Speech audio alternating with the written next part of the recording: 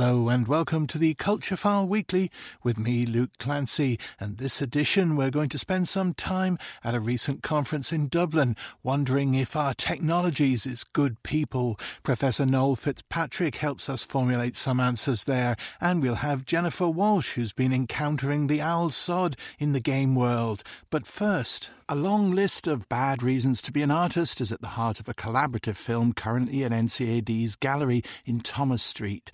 The advice comes from a man who for many years occupied the director's office a few staircases above the space, Noel Sheridan. In 1996, the artist Lee Hobber filmed a performance by Sheridan in Australia in which he listed many of the reasons he'd presumably heard from people wanting to join an art world. That film became something of an offline viral hit with later generations of artists, offering a pointed, often hilarious way of thinking through the real role of an artist. Now, collaborators Vary Claffey and Oisin Byrne have invited a group of artists to make their own film responses to Sheridan's provocative 90s declarations. Vary Claffey came to Culture File Towers for a Noel Sheridan watch party. Don't be an artist if you can think of one other thing that in your heart you believe is better than being an artist. If you can think of another life, whether it's loyal... One of the reasons why this is so close up is because, he's an inveterate smoker. You saw a puff of smoke maybe just coming up behind him. So Lee had to focus really hard in on top of his face because Perth, Pika, was sponsored by a non-smoking organisation, and they couldn't have even the hint of smoke appearing on it, and that's why it's so tight up on Noel's face. I thought it was to give him that sort of Big Brother intensity. That works. Looking down his glasses and pulling really draws us in, but there was, as often is, a kind of practical reason that became rationale a little bit later. That art is some sort of soft option for losers, and in your case, they're going to be right. He's so loving. Well, there's the whole loving tough guy persona that he had. Even as an artist, not to mind just as a director of an institution, within his own practice, there was a kind of toughness, a kind of demand. He's very charismatic, and charisma has something organised about it, something slightly manipulative. That Kevin Atherton really talks about that, about the draw, the kind of pull in to Noel that he would have, that you'd feel he's utterly focused on you, and then utterly as focused as the next person, having forgotten you in the meantime. But never believe Noel agendas. was a character, and I think that idea of him as a character comes out to a certain extent of his history. So his father was Cecil Sheridan, who worked as a variety performer and an actor. Noel himself worked as an actor at first, and couldn't really find his space so much in Dublin, between being under the shadow of this very well-known father and also wanting to kind of expand it. He went to New York and was acting and performing, and then started making art, and hooked into some quite well-known artists and their practice and environment in New York, and came back to Dublin then with his family to be director of NCAD. And his practice at the time was quite he was making paintings, but he was also making things that are very scrappy now in terms of archive, and trying to find out instructions for performances or small pieces of acting or small instructive works. So that was the kind of practice he had. Then he left Ireland and moved to Perth to be the director of Pika, of an arts organisation. So he'd several kinds of practices that now would be a whole life. It would be difficult now to move in the way that he did, but people do, but to move in the way that he did between the profession of an artist, the profession of a performer, the profession of an educator, and the profession of an arts director, curator. Don't be an artist because you believe it's something you're going to get better at in time. Craft and skill are what you get better at. It's always the first time, every time, with art. In fact, if you get too good at your craft, it makes it more difficult for you to make art. This film of Noel's, Why Be an Artist, would do the rounds as something fresh, maybe every 4 years or something. And as it was circulating this pertinent time for us, maybe just over 3 years ago, Oisin Byrne, who's an artist I work with a lot and collaborate with a lot, one of his collaborators, Gary Farley, started to mimic Noel's staging performance, and they recorded it. I can't tell you how many times I've said in my head recently, "Don't be an artist." Exactly. So, I mean, there's all these kind of problems with impersonation and riffing off a script and parody, not parody. But we decided between myself and Oisin that there was more in it, and that really that question, because it was circulating, because it was still pertinent, we wanted to bring in other people to address it and make a series of, not quite talking heads, but a series of films with other artists pulling out, teasing out that question. So we've made a collaborative film work together. Don't be an artist because you want to be free.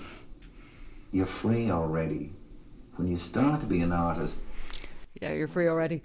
The kind of notion of freedom, I think, it is one of the things that feels, if not outdated, at least something that's not so central a subject anymore. The idea of working autonomously as an artist, I think, is shifting somewhat. And he talks a little bit about bureaucracy and getting entangled in bureaucracy. And I think those ideas around those things are changing quite radically now. Do you mean because of the sort of increased importance of collaborative works? Or yeah, there's been a lot more focus on the possibilities for collaboration. And, within these reputational structures in the art world that he talks about, there have been kind of snaps in the orthodoxy of that. So collectives organising Documenta, collectives winning the Turner Prize. The Turner Prize being collectively won across 4 different artists. So those kinds of breaks into that, I think, are significant or indicative of a way that practice is shifting. Do not be a magician if you cannot be me, which is tricky, actually, because it turns out I'm really all over the place. I'm the dog, you're the dog, we are all the dog. So we asked artists to talk to this question, why be an artist? Isadora Epstein, who's kind of the youngest artist that we invited, flipped it, and to a certain extent hers includes a kind of critique of what Noel says, and Noel's kind of figure as this older white man speaking preachingly down the nose of his glasses, where she changes the word artist to the word magician and includes this other character who's the dog. Maybe it's an over-interpretation of her work, but the dog always felt to me like the kind of critic. Anyway, you've got the wrong idea of what it is to be an artist. The person standing over, the glasses on the end of the nose, or the inner nagging voice that's at you all the time when you're trying to practice whining and grumbling and moaning. If you can't make these work, well, there may be nothing for it, and you may have to be an artist. And best of luck. Noel Sheridan there, ending that conversation with Vari Claffey. Why Be an Artist is at the NCAD Gallery until February 15th, and Vari Claffey will be giving a talk called Why Be a Curator at the gallery on Tuesday 7th at 1:15pm. One of the most striking, maybe even alarming things about the recent Technology and Culture Conference hosted at TUD was its title, Techne, Logos, Care and the open brackets neg close brackets Anthropocene is not a phrase that rolls easily off the tongue. The conference gathered a network of artists and researchers busily rethinking humans' relationship with technology, and we heard previously from Kathleen Lynch on the care part of things, but our guest this time, Noel Fitzpatrick, Professor of Philosophy at TUD and one of the instigators of the European Culture and Technology Lab, which is driving the event, is here to help Culturephile decode that necessarily twisty title. What we're doing is trying to think through these things in a new way, and to do that sometimes it's really important to use language in a different way. My name is Noel Fitzpatrick. I am a Professor of Philosophy in the Technological University in Dublin, and I'm the academic lead of a new European research laboratory which is called the European Culture and Technology Laboratory. The difficulty is that the terms sometimes seem to be very off-putting or can seem to be a little bit odd, but what we're trying to do is kind of think through things in a different way.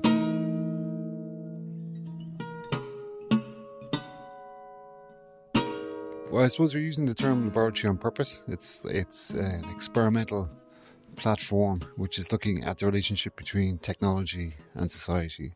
for me, it was kind of a key aspect of it was to have the word culture in the title. So an understanding that technology is something that comes from a particular environment, and that environment is also economic, social, political, and cultural. And the event we're at here is one expression of the aims of that consortium. First, you might help people with the title, which is Techne, Logos, Care, and the Neg Anthropocene. It is a title which, as you said, really kind of trips off your tongue a little bit. Within it, there's a few things. First of all, there is the concept of techne, and techne comes from the original Greek, ancient Greek understanding.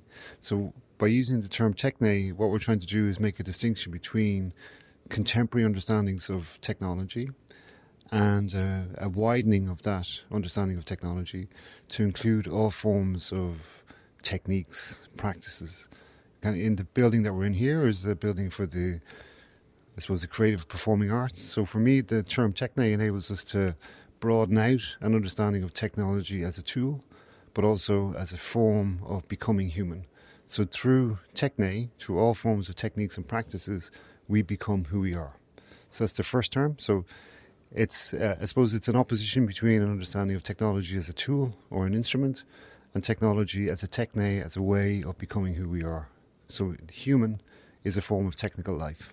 And that's related to Martin Heidegger's kind of way of seeing techne. Exactly, yes. So it's kind of like, I suppose within contemporary philosophy, we've had a lot of discussion around Heidegger's text from 1953, which is called A Question Concerning Technology.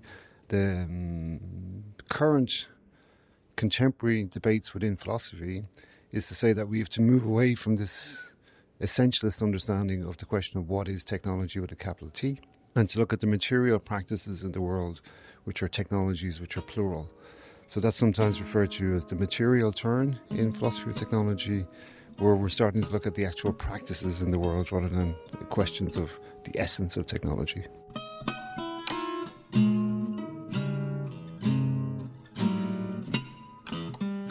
This is, not a casual question for a new university that is a technological university. I mean, you're starting the university's work by saying, well, what is technical? Yeah, and what is technology? So one of the ways that I like to think about it is that when we make a distinction between a technological university, is to say that in the word technological we have techne and logos. So the second term, logos, is all forms of discourse, even symbolic representations of what technology is. That's a form of logos. So again, from ancient Greek, logos is parole or speech. So any type of discourse or speech about technology is a form of logos. So techne logos, or technology, are all those forms of mediations or understandings of technology which are not just the technical objects in themselves. The question within a technological university, I would argue, is how do we have that expanded understanding of technology? So that includes its relationship to society, its impact on society.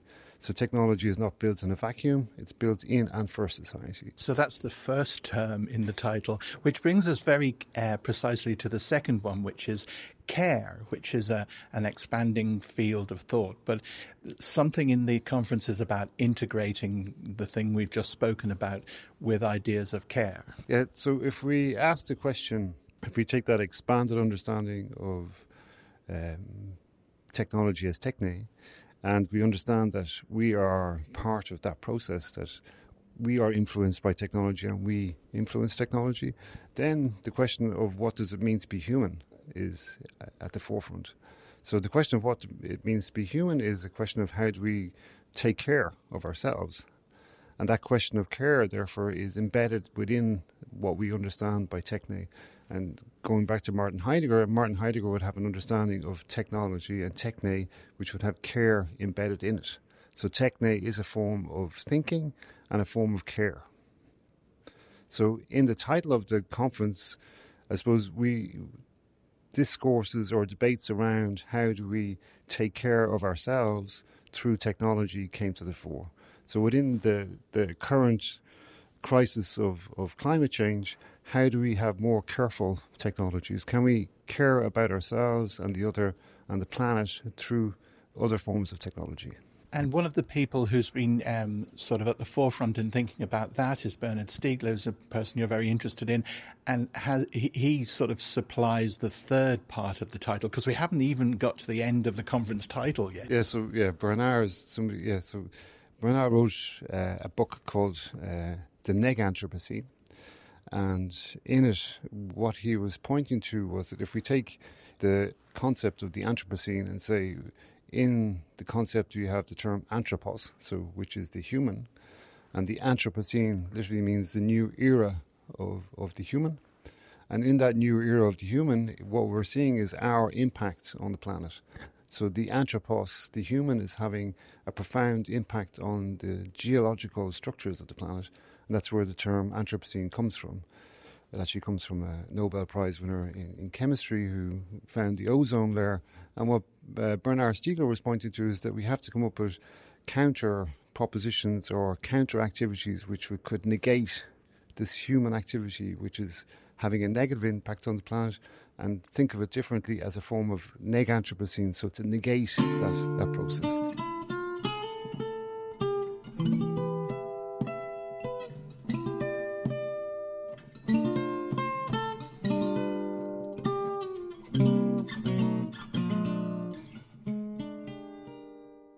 Tell us a little bit about what happens at what you're trying to do with the conference, because it feels like it is a very engaged project. What we have in the background is a new university, which is not just the Technological University here in Dublin, but it's a European university, which is called the European University of Technology.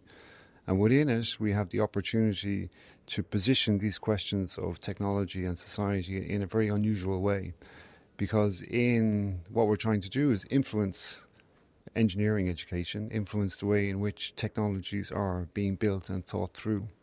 We had a very interesting demonstration given by the students in Paris in June.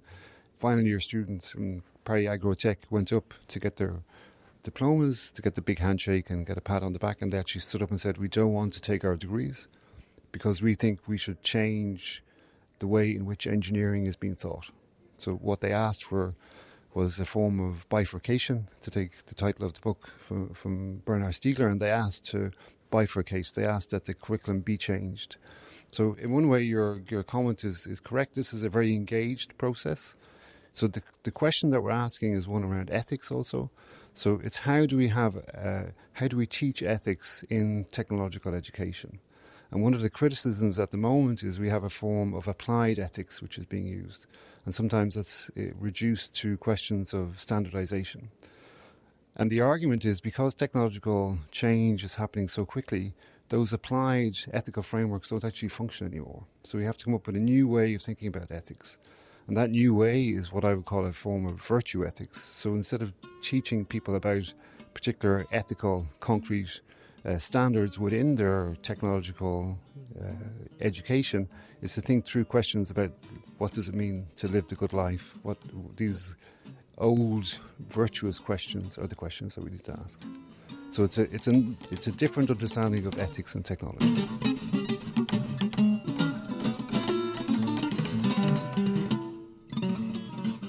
One of the interesting points is that technical education has already an ethical component. Like it hasn't just been introduced in the last few years, but somehow it seems to fail to flavour the technology.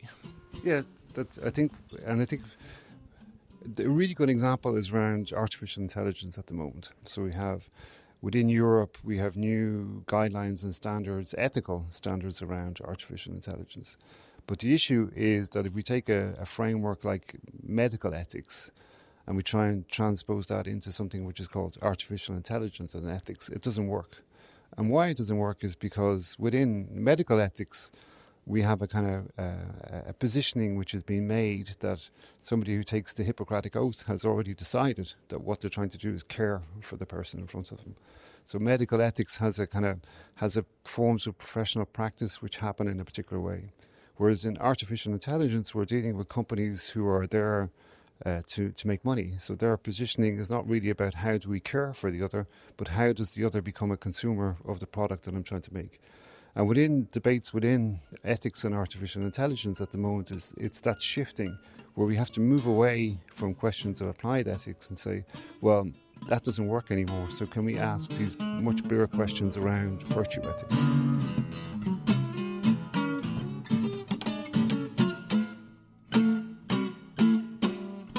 Positioning the question of care at the centre enables us to think through how these technologies could be used in, going back to Stiegler, in a more therapeutic way. How can they be used as processes of care?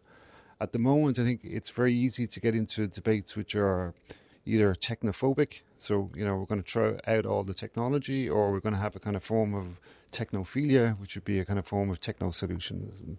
And I think we have to be able to nuance that debate much more clearly by saying it's only through processes of technology that we're going to be able to put in these new forms of caring. And then we could think of the origin of the word. One of the etymologies of education is educare or educere. So within education there is the term care already. But I think the challenge is one around the political economy. We have to think through the relationship between technological education and employment and the positioning of the university within that. So it's trying to have a university which is much more inclusive is one aspect of caring. And then when the curriculum itself is to ask those questions around the relationship between technological innovation and society in a way which is much more non-profit driven, but maybe interested in those questions of how technology can be used in ways which are much more positive. Can we have forms of technology which are different to the models which are in place? So we have in one way, simplistic way, we could say we have an American Californian understanding of how digital technologies work.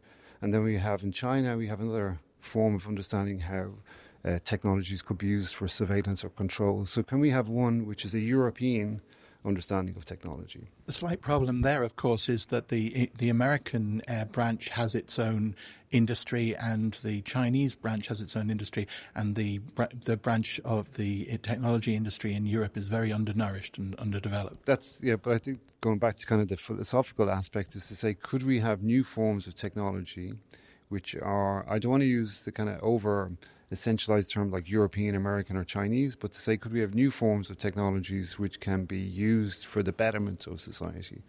Easy to say as we don't actually own any of these technologies at the moment. Yeah, we don't. But can we? I suppose we could think of maybe more experimental formats. Could we have social media platforms which are doing something different, which could be more about maybe the social engagement than using it to extract value and data from it. So can we think through these things in different ways? At the moment, you could say, well, where's the proof? What's happened so far? Well, I think at the moment we can see that there's a shift away from these forms of social extractivism that take place in social media. So I always remember 10, 12 years ago when I began to say, a group of us began to think through a critique of social media. At the time, it seemed to be very avant-garde, whereas now I think it's actually part of public discourse that people realise that there are negative aspects to the use of these particular platforms.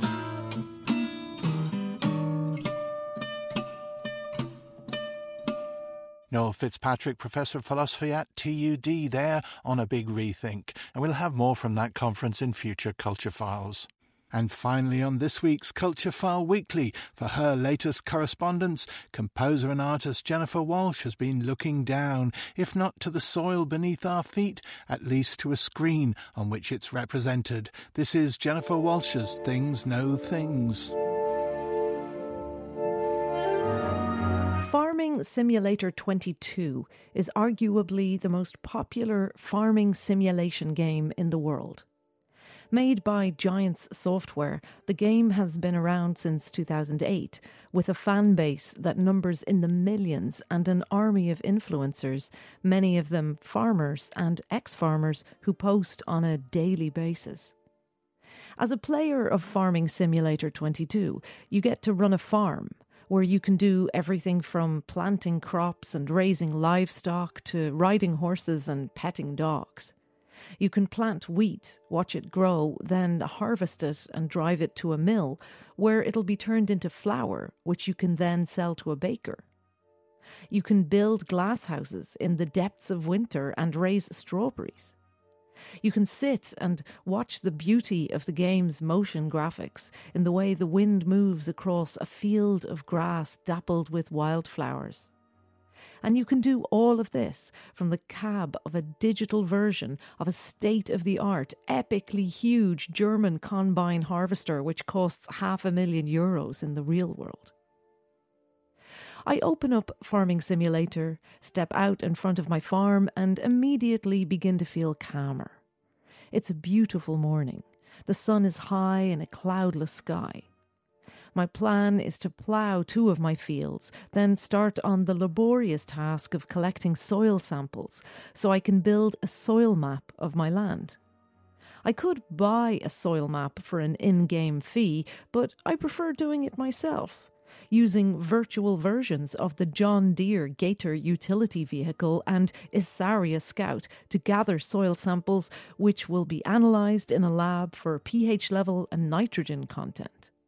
I can then treat every square metre of my fields in a targeted way with lime and fertiliser to maximise yield. The more money I make, the more lab reports I can afford, and the more data I have, the more expensive digital farm machinery I'll be able to buy. Curiously enough, this option to pursue what is called precision farming wasn't invented by Giants Software. It's an in-game initiative spearheaded by the European Institute for Innovation and Technology, aided by several universities and agri-tech global player John Deere. Because precision farming is a real-world phenomenon which uses tech to not only maximise yield but also minimise the environmental impact of farming. Farmers who use precision farming use less fertiliser and water. And it turns out the EU are so keen for more farmers to precision farm in real life that they're doing outreach in farming simulation games. Players of Farming Simulator 22 turn to the game for many reasons: distraction, relaxation, community, another income stream. For many players, it's a way to connect to the real places they live or used to live. There are mods you can download based on the Leitrim landscape where you can change all the license plates to Irish. There are stories of farmers who lost their farms because of financial difficulties and built lovingly detailed virtual versions of those farms inside the game. But as soothing as it is to carefully wrap digital silage bales, the draw of Farming Simulator 22 for me is that it shows me the nature of the world we live in now, where the digital and the real are very much intermingled. A world where advice about how to manage the real earth beneath our feet is best planted in our minds by getting us to analyse virtual soil.